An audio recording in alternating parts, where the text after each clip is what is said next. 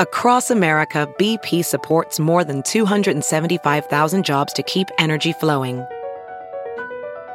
Jobs like updating turbines at one of our Indiana wind farms and producing more oil and gas with fewer operational emissions in the Gulf of Mexico.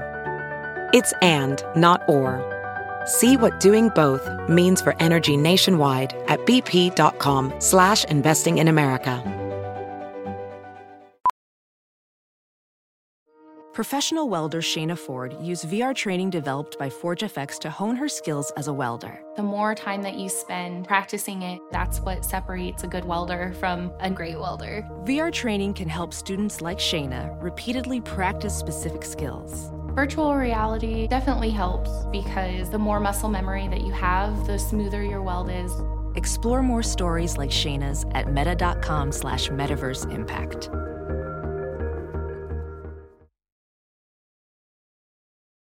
The following podcast is a Dear Media production. Welcome to Raising Good Humans. I'm Dr. Eliza Pressman, and today's episode is a departure from my typical episodes because I read this incredible book by Pulitzer Prize-winning journalist Andrea Elliot, and I just wanted everybody to experience it. It's called Invisible Child: Poverty, Survival, and Hope in an American City. And I just want you to hear from Andrea and get inspired to read this book and just get outside of yourself and dive into this book. It's heartbreaking, but it's also incredibly hopeful.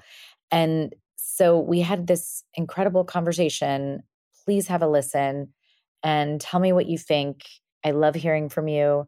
You can DM me on Instagram at Raising Good Humans Podcast. And please don't forget to sign up for dreliza.bulletin.com. And for premium subscribers, I'm going to be doing a 4-week mindfulness and parenting course starting in May. I hope you will join so we can have an opportunity to connect and interact. And have a listen. Don't forget to subscribe, rate, and write a little review. We're going to start this episode with Andrea reading from the prologue of this book to sort of set the context. Then we'll dive into resilience, witness, story, and the invisible child. October 6th, 2015. First, they came for Papa. The 8-year-old boy asked no questions. He knew to be quiet in the presence of strangers. 2 women led him to a silver van. Papa looked out the window as the ignition started. There was his school, a rectangle of brick that got smaller and smaller as the van pulled away. 11 miles south, another van collected Papa's brother from his school and 4 sisters from their schools, delivering all 6 siblings to the same place, the Staten Island office of New York City's Child Protection Agency. Only the youngest child remained. The van turned east, heading up Laurel Avenue, toward a white clapboard duplex with a boarded-up window. There, on the sidewalk, stood baby Lily with her father. The toddler hid behind his legs. As the van slowed to a halt, the father wiped his face. His daughter was too little to understand what was happening, that the people in the van were child protection workers, that the court had ordered them to take Lily and her siblings away, that the parents were being accused of neglect, that they had neglected, among other things, the condition of their home. A moment passed. The van door opened. A caseworker stepped onto the sidewalk and paused. The father gathered Lily up and placed her in the van, promising to come for her tomorrow. That evening, the siblings were transferred to a facility in Lower Manhattan, formerly the site of the Bellevue Hospital morgue. They stepped through a metal detector, trading their street clothes for matching maroon jumpsuits. Their father's words kept ringing. Whatever happens, stay together. That's the prologue, at least part of it. So a couple of incredible setups here. Just not knowing where to begin, just in talking about child protective services, which is in and of itself so deeply problematic. And just the idea that you could imagine the trauma of separation like that, and just that you could imagine the history and the generations of trauma that ensue, sets up so many different conversations for this story. And I almost don't know which one to choose or how to go in there. But how did you think of, like, how do I tell this story? And what did you want to get across? The story showed itself to me. I was there that day. I saw it happen. I had been following the life of this family for 3 years at that point and had gotten to know them very, very well. And I couldn't believe what I was seeing. I couldn't believe it. So at every turn over the 8 years that I followed this family, I felt that the story just revealed itself, showed me a whole new arena each time that I would have to scramble to learn quickly in real time. I knew nothing about, really very little about the child protection system at the time that this happened. I thought I was writing primarily about child poverty and homelessness. And the story was focused on one of the 8 siblings mentioned in the prologue, Dasani, and continued to be throughout. It was really her story. But when I met her, she and her parents and siblings were together. So really, it began as a look at what it's like to be growing up desperately poor in one of the richest cities in the world, and what that encounter between rich and poor, between black and white, between just the divide that so often defines New York City life, what that was like to be growing up inside of. That was my goal at the outset, was to try to get inside this one girl's head and see this other world. And then all these things happened, things that were impossible to shake, like that day and the trauma that was inflicted on those children that day and in subsequent months and years, but also just remarkable acts of family courage and resilience and love and bonds that will stay with me more powerfully than anything else I saw. Did you feel like the way you watched this family get separated in this way, did it give you a different lens?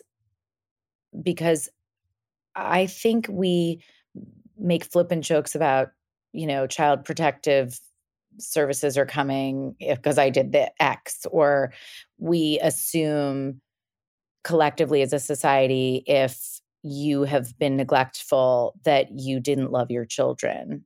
And the story is quite a bit different. And I'm just curious. I don't want to depersonalize it because it was such a personal story.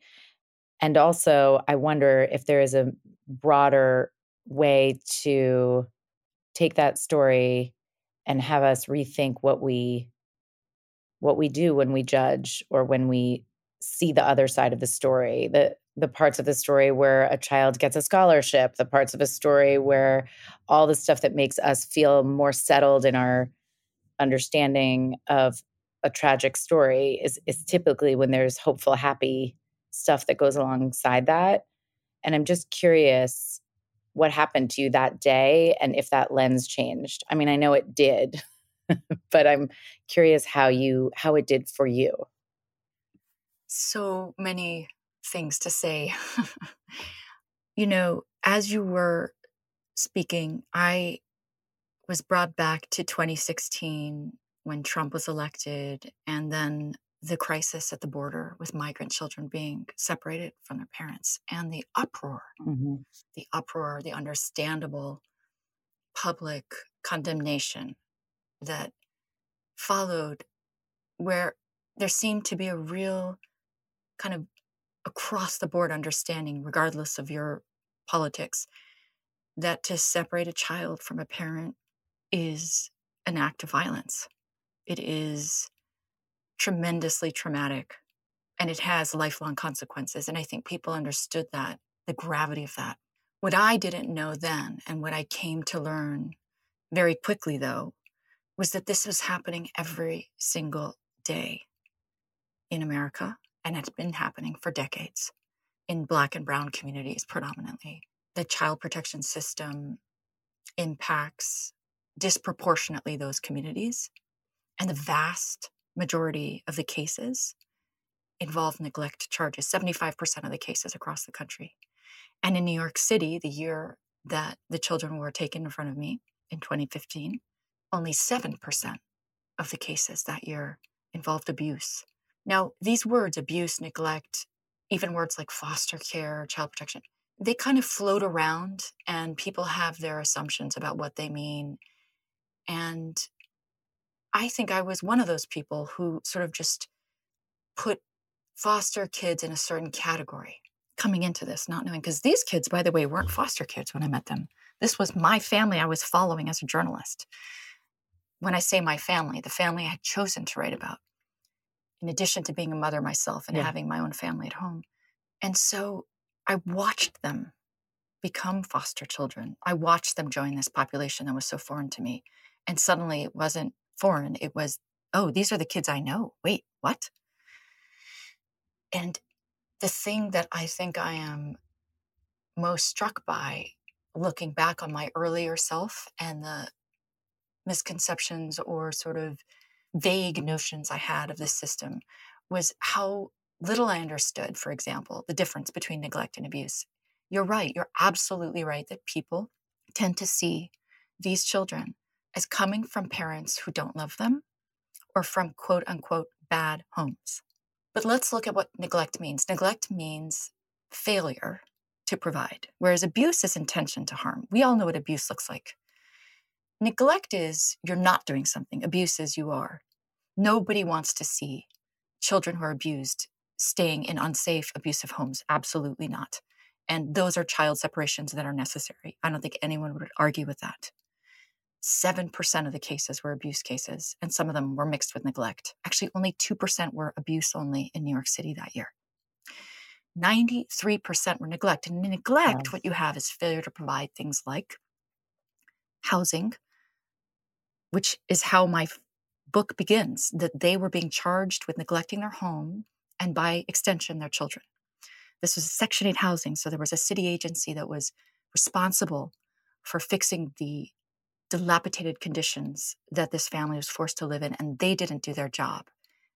But who wound up being blamed for it but the parents? This is far more typical than you realize. Failure to provide adequate clothing, failure to provide adequate food. Sometimes it's supervision. And often enough, it is true that there is the presence of other problems, for instance, substance abuse / addiction among the parents. But what you see most often with neglect is that it is a symptom of poverty. It is, as one lawyer put it to me early on, code for poverty. And what I think I found, having spent a lot of time with families who were in the system, fighting these charges, trying to get their kids back, is that they were being punished for the problems of poverty, and that these were loving homes and these were parents who wanted nothing more than to show up for their children, to keep their children. And it's just astonishing to me the amount of power that an agency like the Administration for Children's Services in New York City, ACS, or other CPS agencies around the country wield. I can't think of a greater form of power than the power to separate a mother from her child or a father from his child. So my book looks at Invisible Child, kind of follows the family through this system and through other systems and through a long court fight that in part was fought by Dasani in court when she stood up to defend her mother, to get back with her mother, to be reunited. So, and there is hope at the end of the story, but it was a deeply painful thing to watch and a very representative, I would argue, case, not an outlier. This is something that happens every single day. And now I want to take a quick break so I can tell you about my sponsors. This is an ad about mostly a really awesome bra, the classic t-shirt bra from Third Love, because it is so comfortable and so thin, has memory foam cups to give you everyday comfort and support, great straps that don't slip. It's smoothing. It's available in wild sizes, half sizes. I love it so much. So I wanted to tell you guys about it because it's very exciting when there's something comfortable. I am a take your bra off when you get home kind of gal. Is that oversharing? You don't need to take this one off. So I love that. And also, bra sizes change up to 6 times in your lifetime. So we tend to keep our bras and then end up wearing the wrong size bra, especially after you've had kids. So one thing I love about Third Love is that they give you a fitting room quiz and they help you find a bra that actually fits. Then if you don't feel like it fits, you can return it for free in 60 days. Also wonderful is that Third Love is the largest donor of undergarments in the US, partnering with organizations across the United States. They've donated over $40 million worth of bras to help people in need. So, feeling is believing. Give your boobs the 24/7 comfort and support they deserve. Upgrade your bra today and get 20% off your first order at thirdlove.com/humans. That's 20% off at thirdlove.com/humans. Do you feel like you've been far away from people that you love? If you are looking for an amazing Mother's Day gift, Grandmother's Day gift, Father's Day gift, I love a Skylight frame. It's just a touchscreen photo frame you can email photos to, and then they appear in seconds. So, for example, your mom can see your favorite moments. My mom lives very far, so I know she will be receiving a Skylight digital photo frame so that she can keep up with what's happening in our day-to-day. I hope she's not listening to this, but she probably is, and I'm spoiling the surprise. It's just a great way to feel close to those you love, even though you're far away. And it's an easy, effortless setup you can do in under 60 seconds. Even a really low tech savvy person can use it. And it looks like a real photo frame, so it looks pretty. Your satisfaction is 100% guaranteed. They'll offer you a full refund if you don't like it, and you can preload it with favorite photos for a special Mother's Day gift. And you can make it interactive because you can tap the heart button and it lets the sender know you love the photo. And now, as a special holiday offer, you can get $10 off your purchase of a Skylight frame when you go to skylightframe.com and enter the code HUMANS. That's right. To get $10 off your purchase of a Skylight frame, just go to skylightframe.com and enter the code HUMANS. That's SKYLIGHTFRAME.com and use the code HUMANS. Because many people may not have read this book, can you just give us a little bit about Dasani? Just a little frame of this girl, and then we can continue the conversation because what I'm so curious about, I really just want to encourage people to read this book because there's just no other way to, I mean, I don't know how you did it, but you really got into a world, I guess, for years and years and years and really helped understand, helped explain, I can't, it's like without the judgment. It seemed like you wrote this story as to tell the story, not to preach any particular lesson, but you can't help but leave with some lessons. We try, most journalists, to show rather than tell. I think that is the more powerful way to share a story. I want the reader to decide. I want ultimately the reader to be able to walk away and say, this is what I think, rather than being told. The lessons, I think, become almost overwhelmingly obvious in some cases, but I see this book as more than anything an act of witness. And when I first arrived in Dasani's life, she was 11. I had 2 little girls at home. I was an investigative reporter at the New York Times, and I was there to work on a project. And I came from a very different world than Dasani. She noticed that immediately about me. She could see my skin color. I'm white. She could see her family's African American. She had been perpetually homeless, deeply poor. She was among 8 siblings and 2 parents, all 10 of them crammed in one single room in a shelter in Fort Greene, Brooklyn. And I lived on the Upper West Side.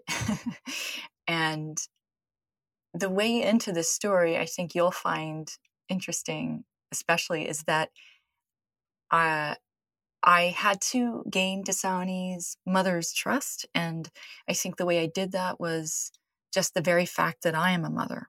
Chanel said to me, if you weren't a mother, I would never have let you near my children. And she also liked the fact that I'm Latina. And so even though I have light skin color, and even though I come from an experience of incredible privilege, that I got to go to college, got to go to graduate school, never experienced housing insecurity, we found constant points of connection. And I think that is what I've always tried to do in my work, is to look for what's universal between me and people who seem very different from me, because we are all human at the end of the day. And she liked, Chanel would say, you're not all Black because you're Latin. That was her word. But we did talk constantly about race in the context of our own relationship, in the context of our relationship with the city.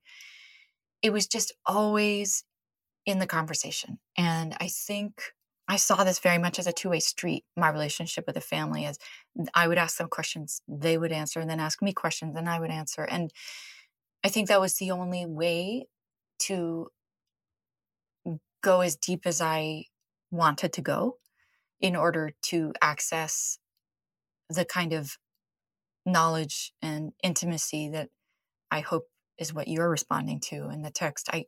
I really felt this incredible honor and privilege of being inside some of the most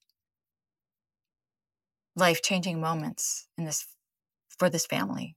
You know that you're looking at trauma on top of trauma on top of trauma, this cumulative trauma, and then you have children and they experience trauma, and there's a cycle of trauma that is part of a story of a whole of poverty. But then when you think about some of the individual responsibility and you break it down, you could easily go to looking at people posting on Instagram gazillions of jokes about how much wine they're drinking during the pandemic because mom needs some support.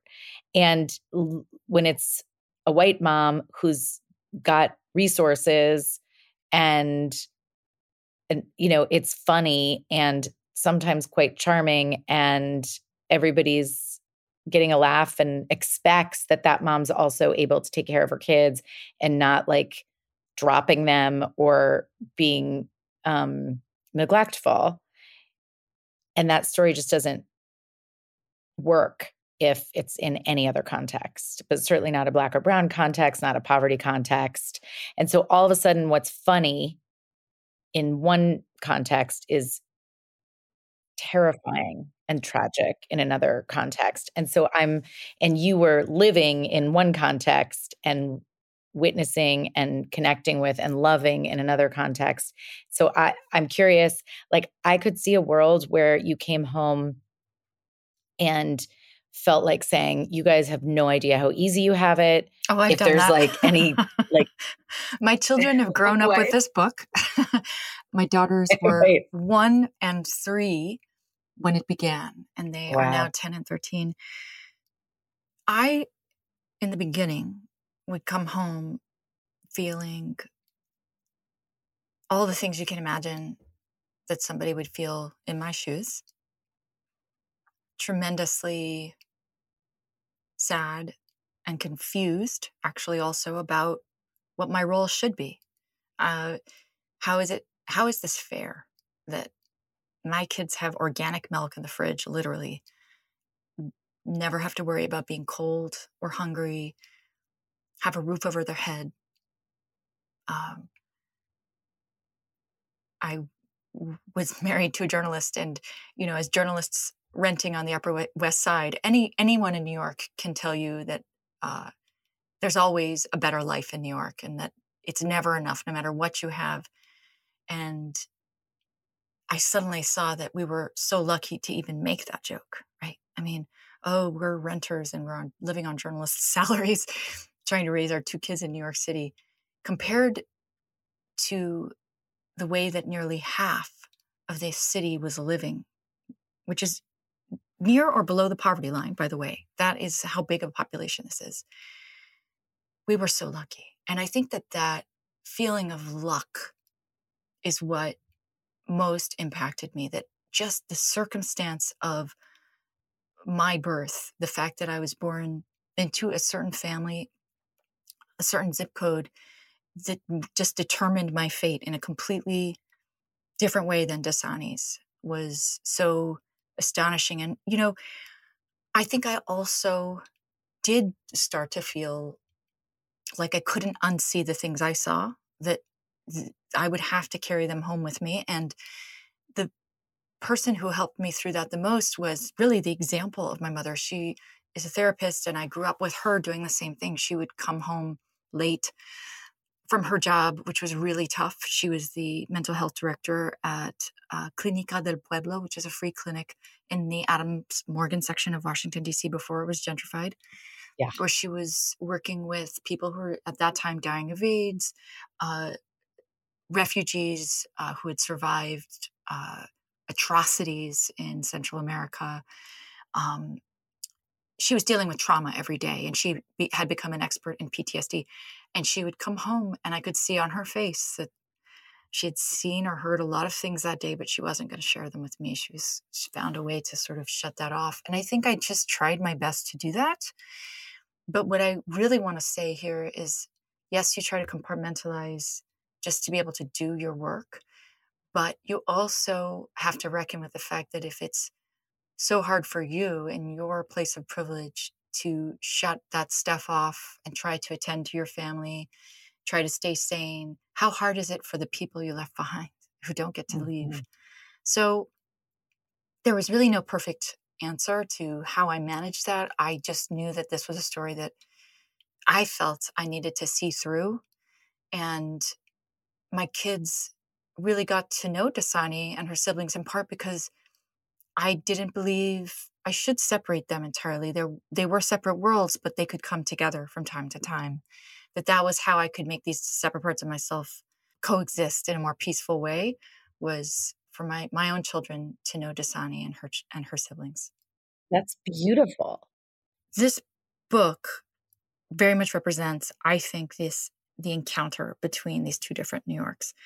And I come from one New York, and Dasani's family comes from this other New York, but they are very much in communication constantly, living side by side. And I think what's really remarkable about Dasani's journey as a kid growing up in this setting is that she was able to reach for more, even though she had so many burdens foisted upon her shoulders, that she could see this other world that was right in front of her, and that she wanted it, and she felt entitled to it. And the book follows her as she leaves New York City and goes to a boarding school and tries to escape poverty, and then has her loyalties tested deeply by problems at home and missing her family, and ultimately chooses her family, which should surprise no one.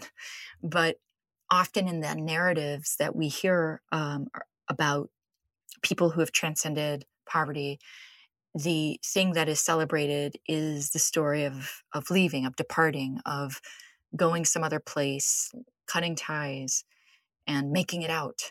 And I think what Dasani's story forces us to do is really ask ourselves, is that the only way? And what is our message to society when it comes to the entire communities that a kid like Dasani is supposed to leave? Are we forgetting those communities? Are we saying that only a few people can succeed? I just think she really got me to think outside of the box about a number of things, including just how to define success and what does it mean to be happy, and what should she be reaching for. versus what society wanted her to reach for. So how do you think she got there? Like, how do you, at such a young age, have the inner compass to question how society defines success versus what that actually means for you? That alone is like, if we could all do that, we would have such a different life experience. She got there, I would say, through hardship. She was sort of forced into the position of figuring out what was best for her. It wasn't an idea in her mind. In the beginning, she was beholden to the same kinds of fantasy escapes that most kids have, especially children who are living in poverty. This is a world that's defined by extremes. So in Dasani's mind, it makes sense that in order to leave extreme poverty, you have to become extremely something else, whether it's famous, whether it's a rap star, whether it's an athlete, the typical kind of fantasies that kids have in their minds of how to get out. And what I saw as I followed her and her own development and evolution into a teen and then into a young adult was that she started to see that was a fantasy and that the success that she wanted for her life would require something very different, which was to leave her family behind, to stay the path in a really disciplined way in her boarding school, to follow all of the rules, to resist the urge to fight, to do things differently than she had grown up doing them. And as she tried to do this, she really just missed the place she had come from and the people who made her feel whole. And I think that made her want to bring the new version or definition she had of success back home. I want to continue to work for what I want and to thrive and to transcend, but I want to do it in my own setting, in my own home and with my family around me. I don't want to have to leave them in order to win. And so that's what she's doing now. She's in community college. She's living with her mom and two of her siblings, and she's trying to make it on her own terms. And it's not going to an Ivy League college. It's not living in a more middle-class setting and in a probably predominantly white context, which she also felt was very, very foreign to how she had grown up speaking and dressing. She didn't want to have to be this other person, to quote unquote code switch, which is what she was being taught at this boarding school. She wanted the freedom to speak as she always had and not feel that there was anything wrong with that. She was very proud of her culture and her family, and to then have to do it differently was sort of in a way telling herself that other original culture was flawed and she needed to part with it. And she didn't believe that. She wanted to actually honor it.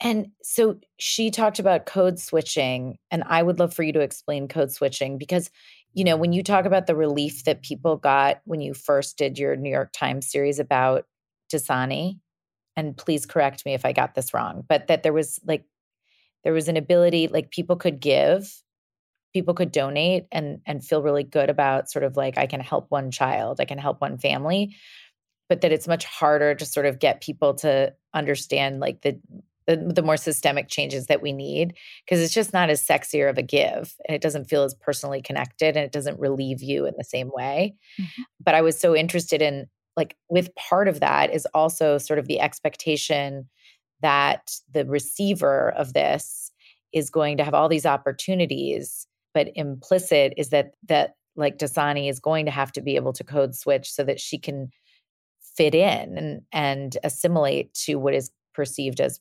possibly sort of a more successful path. Sure. So from the time Dasani was in grade school, she would hear these examples around her of code switching, most powerfully from her brilliant teacher, fifth grade teacher, Faith Hester, sixth grade actually, who had gotten out of the projects in Bed-Stuy, Brooklyn, gone to college, gotten 2 master's degrees, and then come back to Brooklyn and was working as a teacher and was the most popular teacher at that school. She was just this absolutely electrifying force.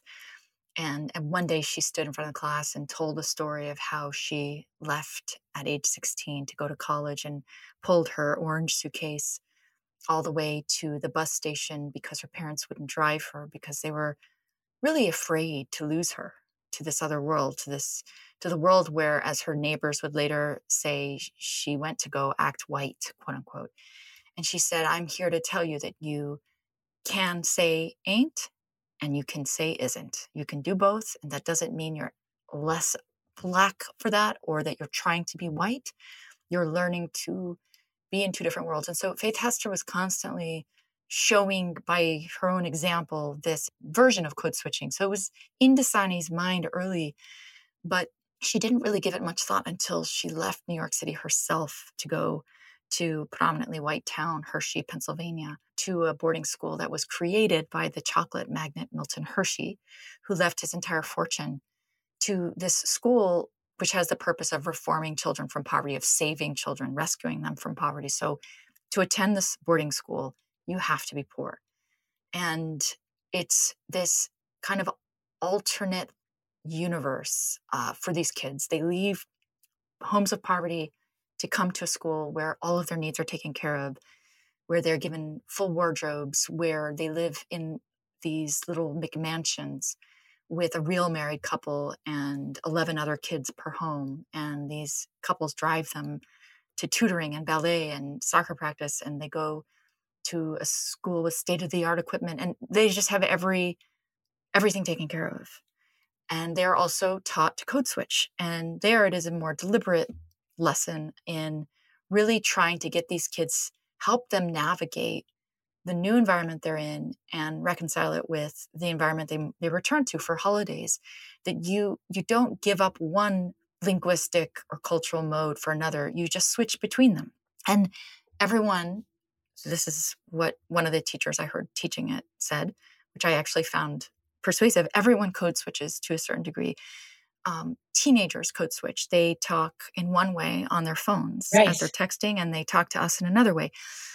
You and I talk in a certain way in this podcast, and then we'll have a different voice when we're on the phone with our little kids, or everyone code switches. So the code is what, it matters here. And for Dasani to switch off the code of home, of street, of culture, of belonging, of her siblings who were not just siblings, they were her system of survival.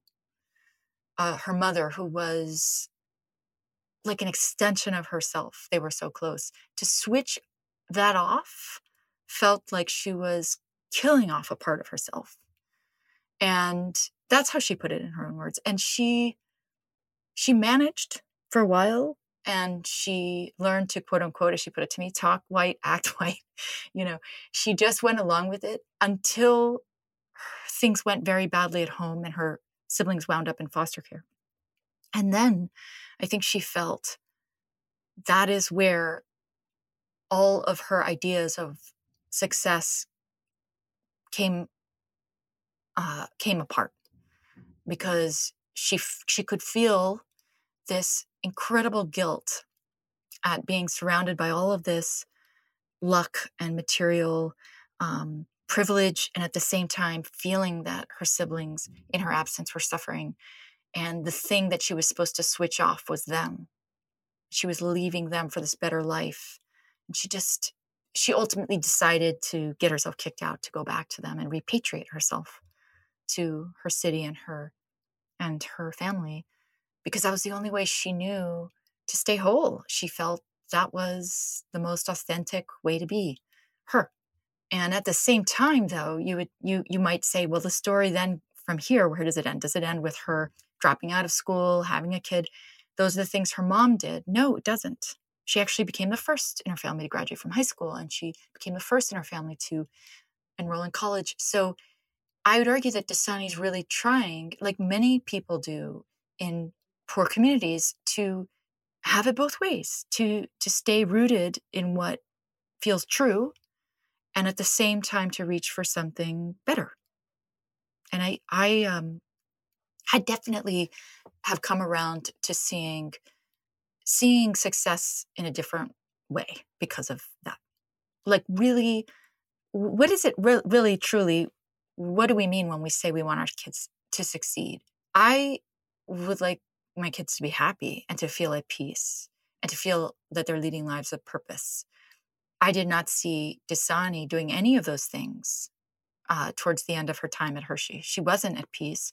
She wasn't happy. And she wasn't feeling even able to see a greater purpose because she was so wrapped up in the trauma of what had happened to her family. And only by going home could she reconnect with the things that truly mattered to her. And so it looks like failure to many people from the outside.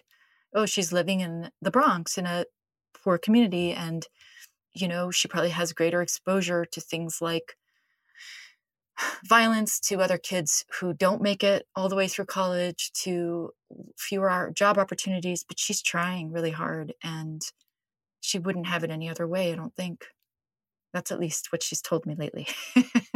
I think she feels that this is her path.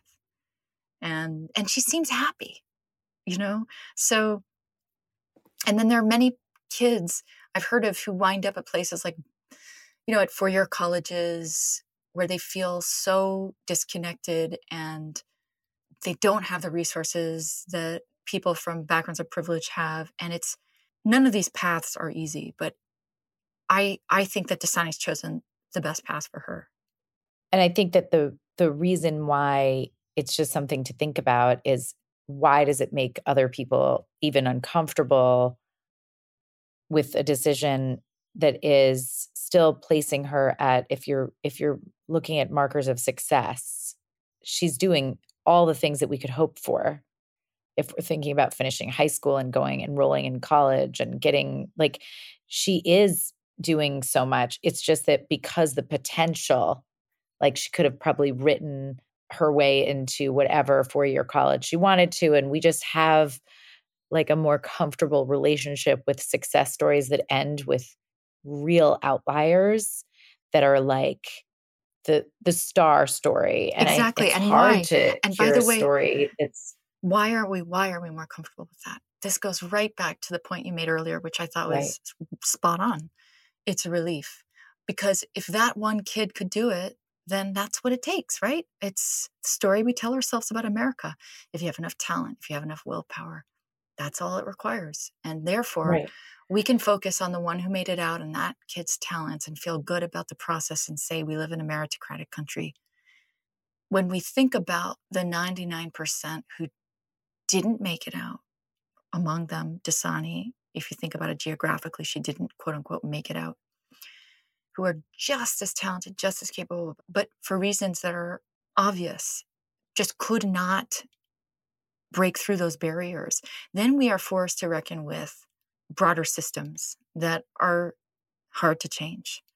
And we're saddled with it versus being relieved by the story that lets us all off the hook, in a sense.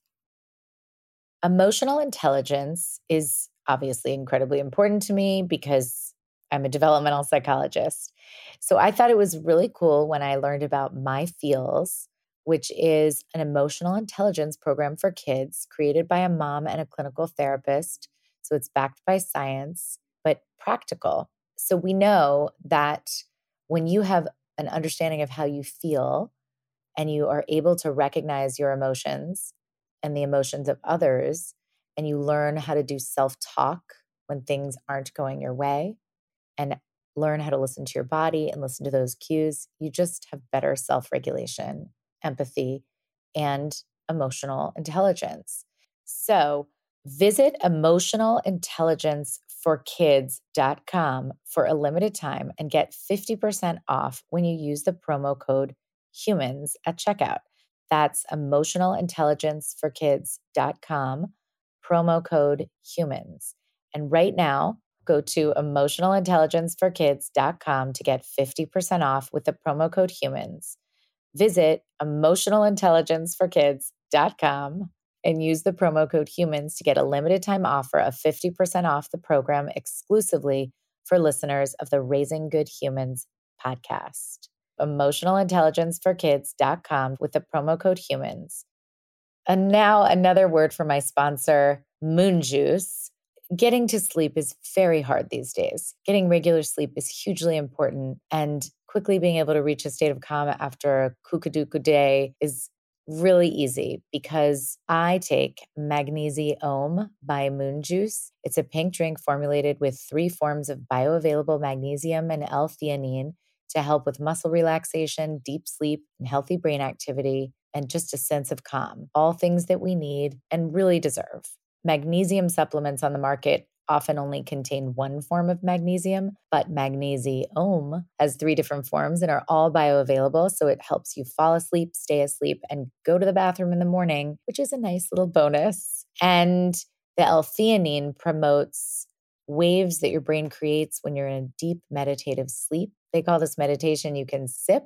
It does really give you an instant calm. It washes over you. You take your little nightly pink drink, get a good night's sleep, get a good morning bathroom, and boom, it's all good. And it's easy to mix. You just put it into water and it dissolves instantly. Your calm is your power. To find yours, go to moonjuice.com/humans and use the code HUMANS at checkout for 20% off. One thing I thought a lot about as a mother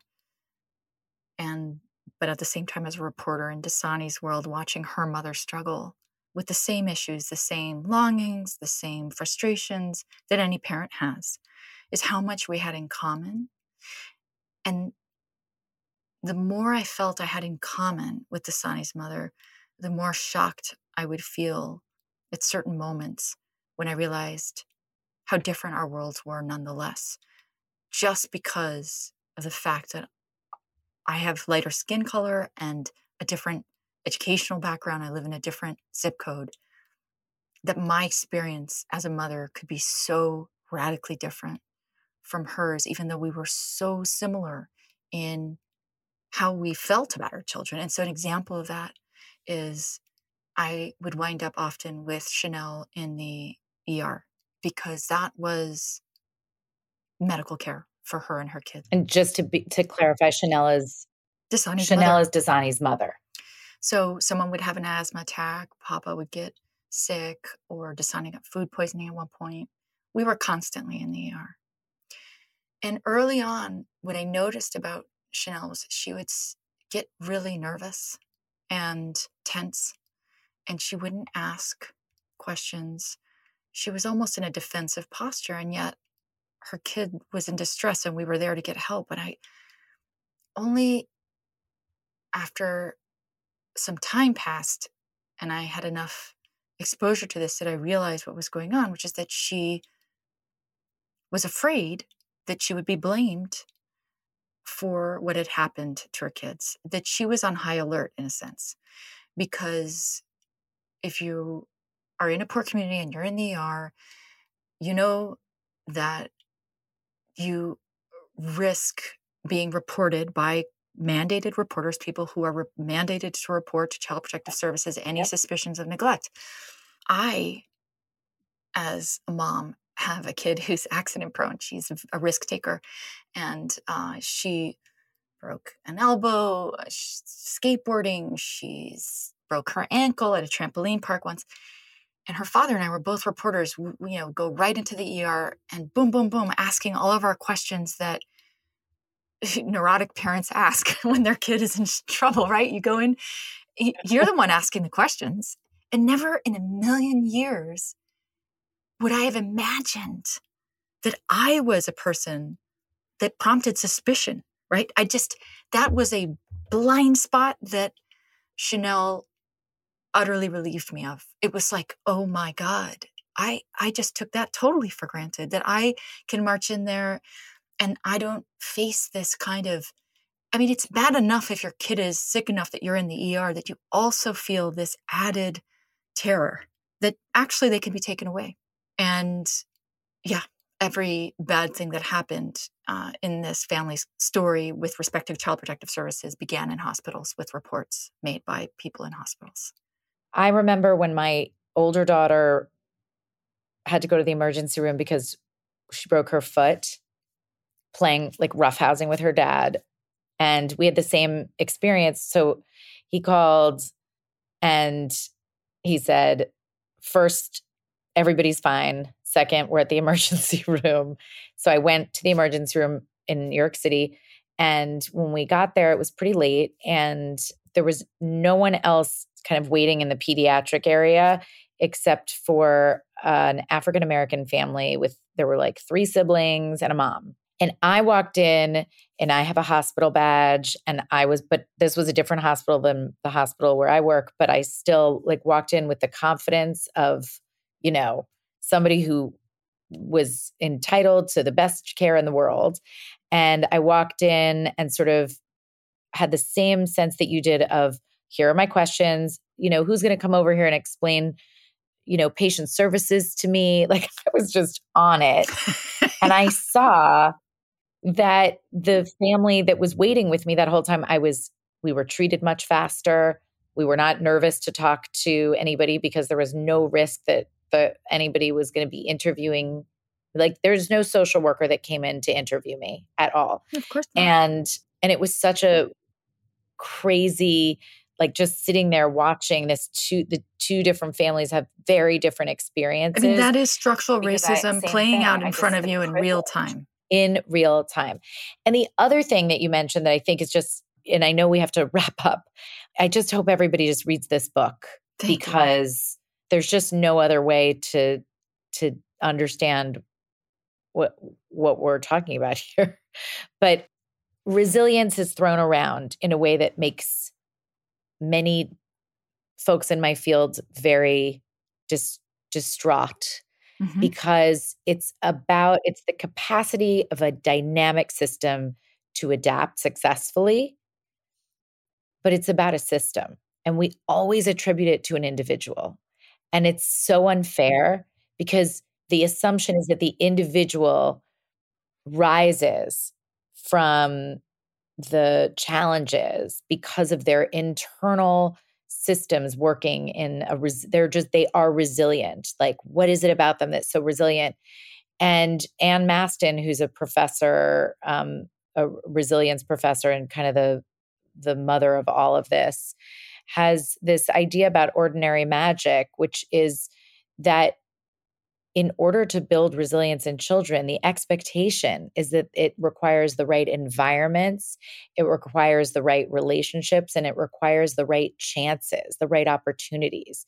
So you don't get to do any of that without a system in place. And yes, we can work on skills that support resilience, but only in the context of the environment that will be there for you, and only in the context of relationships that help build those skills. And so it's such an extraordinary story in its ordinary magic that you can't, like, to me, that relationship with Chanel, that was what gave Dasani the capacity to make the decision, the intentional decision to go back to where she felt at home and safe and become, the first in her family, like you said, to graduate from high school, to go to community college. Like any of those things are still, she was up against everything that would suggest she would not accomplish any of that. So just her capacity to know herself enough to figure out what is going to give her ease in her life and to make the choices despite everybody saying that's not the choice that a successful person with the opportunities you've been given would make. To me, that's from the framework of the relationship that she had with her kind of primary attachment figure. But the world was set up in such a way where how can you expect any resilience to emerge? Like, it's not fair. And when we tell extraordinary stories of these talented kids who come out because of this, like their inner will to persevere, the onus is now on the children in these circumstances to somehow like pick themselves up. And it's so frustrating and so blind. And again, that's not to take away from the parts of the individual that may have more capacity or a natural inclination to bounce back despite being pushed down, despite challenges. There is something to that, but that's like 5% of it. I think the word resilience is overused, and it would drive me crazy, especially during the years that I was reporting with these kids, and I would hear people say, oh, kids are so resilient. Kids are so resilient. I started out today by reading that opening scene, and in part because the resilience that I saw was actually a system of resilience. It was the family system that created that kind of survival that was so important to Dasani's well-being, to her sense of place in the world. And I think that that is what I would want people to take away from this book more than anything, is to see it as a book about the power of family and the power of sibling bonds and parent-child bonds. It's everything. It's the universe of Dasani's existence. My mentor used to always say, resilience rests on relationships, full stop. So it's high time everybody stopped suggesting it rests on the individual. And it was those relationships. And I think you're absolutely, I mean, I didn't really realize this at the time, but I think capturing that the way you did, that's the important part of this story. Thank you. Thank you for listening. And to read this beautiful book, you can go into my show notes where there is a link.